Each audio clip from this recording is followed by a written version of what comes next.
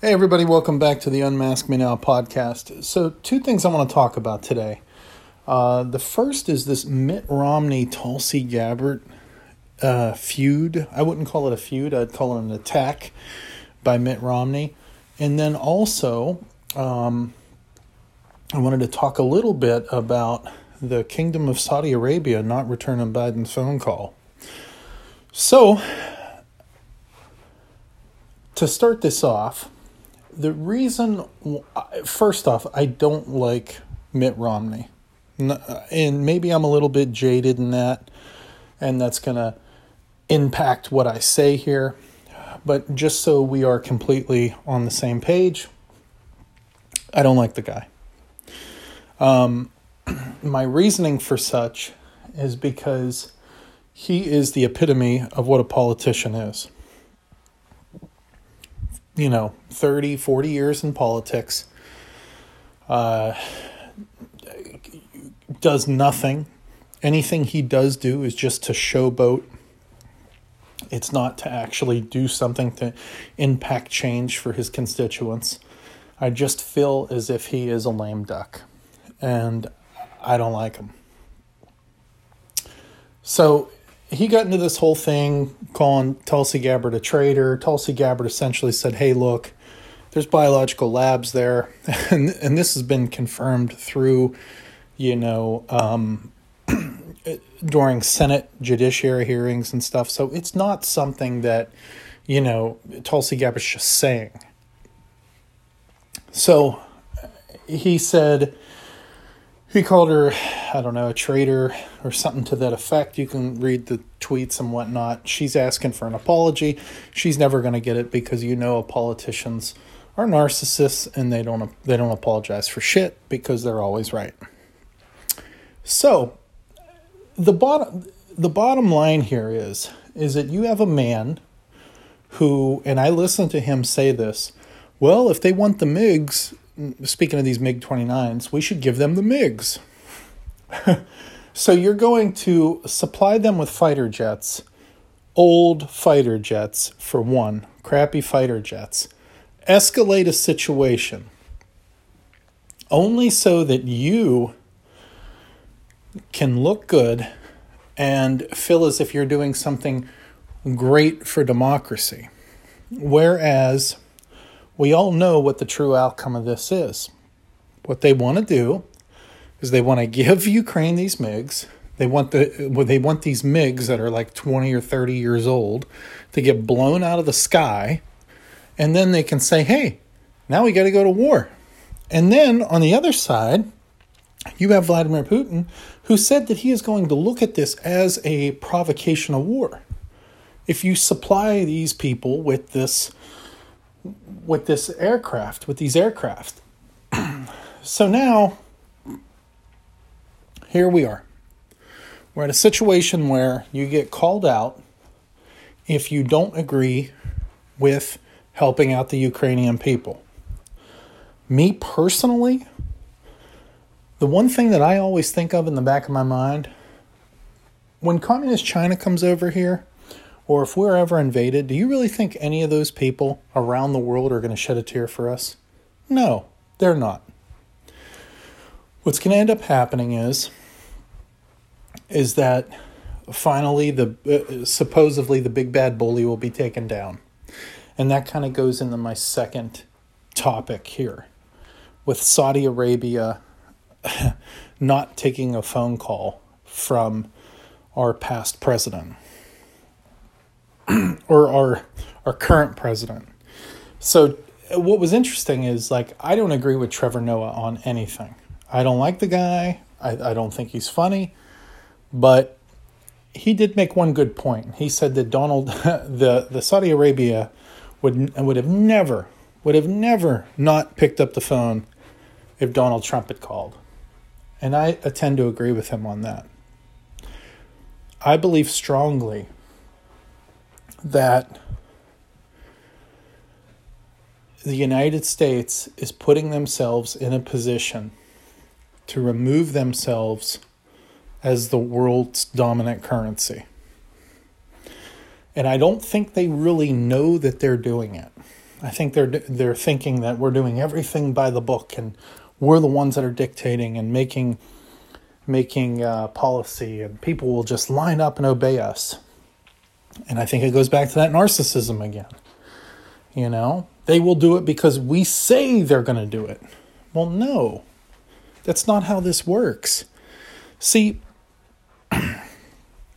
what you want to do is you want to look at the value of the monetary system. And if you look at the M1 money supply, you'll see that, there's like 20 trillion actual physical dollars like floating out there in the ether somewhere. Whereas before the pandemic, there was only 5. You'll see a lot of other alarming things, such as Saudi Arabia looking to accept the Chinese yuan for oil. You'll look at and see how the Kingdom of Saudi Arabia invited the president of China to the kingdom.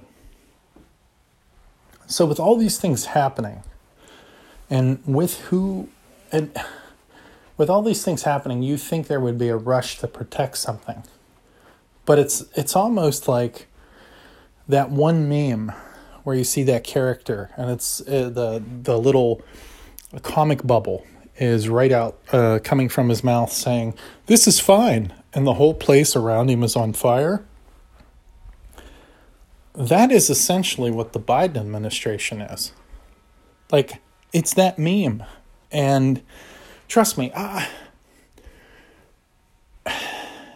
we've gotten too tribal with politics. If I woke up tomorrow and somebody said the unemployment rate was 0.0%, stocks are through the roof, gas is at $2, first off, I would be like, oh my God, that's awesome. And secondly, I'd be like, way to go, Joe Biden. I will give credit where credit is due. But I will also call out bullshit. And to sit around here and say, okay, we're going to, you're just going to have to pay a little bit more because, we're fighting the good fight in Ukraine. This shit has nothing to do with Ukraine. These are all problems that were started previous to this Ukraine crisis. These were problems that were started previous to Donald Trump.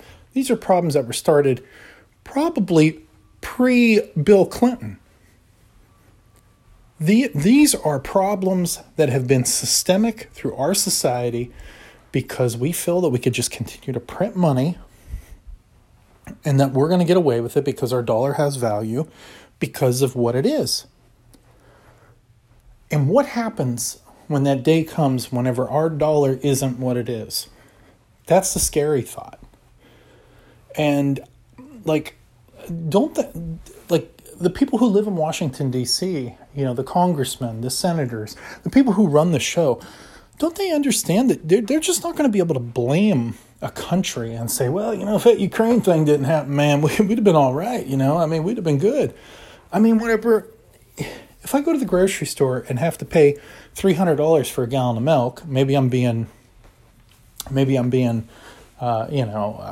hyperbolic here or over exaggerating. Then what is that going to mean for me? Do you think my hourly wage is going to adjust to that? No. I'm going to be poor instantly overnight. We are all going to be poor instantly overnight. Whatever we have is going to be devalued overnight. Look at what happened. Just to frame a reference, go back and take a look at what happened whenever Nixon took us off the gold standard.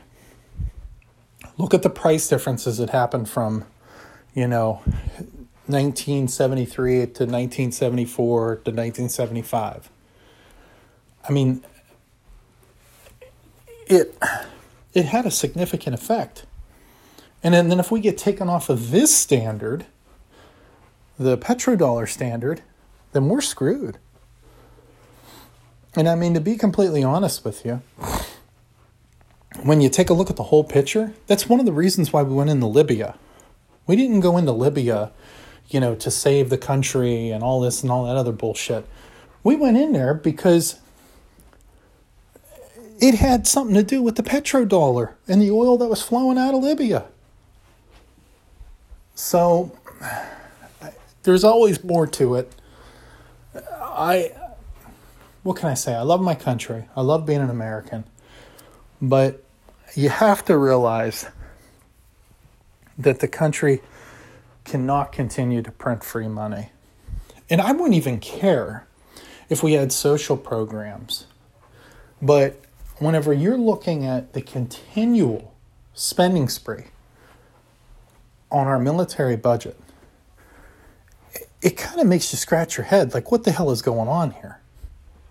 So that is my speech for today. I'd go ahead and take a look at the whole Mitt Romney-Tulsi Gabbard exchange. I'm siding with Tulsi Gabbard. Bottom line is this: Mitt Romney's got 5 kids. None of them has served in the military. I wonder why. If things go sour, do you think it's going to affect Mitt Romney? No. Therefore, I'm against Mitt Romney. Tulsi Gabbard served her country. I believe she continues to serve her country, and she was a congresswoman. She's a beautiful, smart, and independent thinker, and I think she's great. I think she transcends both parties, Democrat and Republican. I think she's probably a poster child for an independent candidate, to be honest with you. And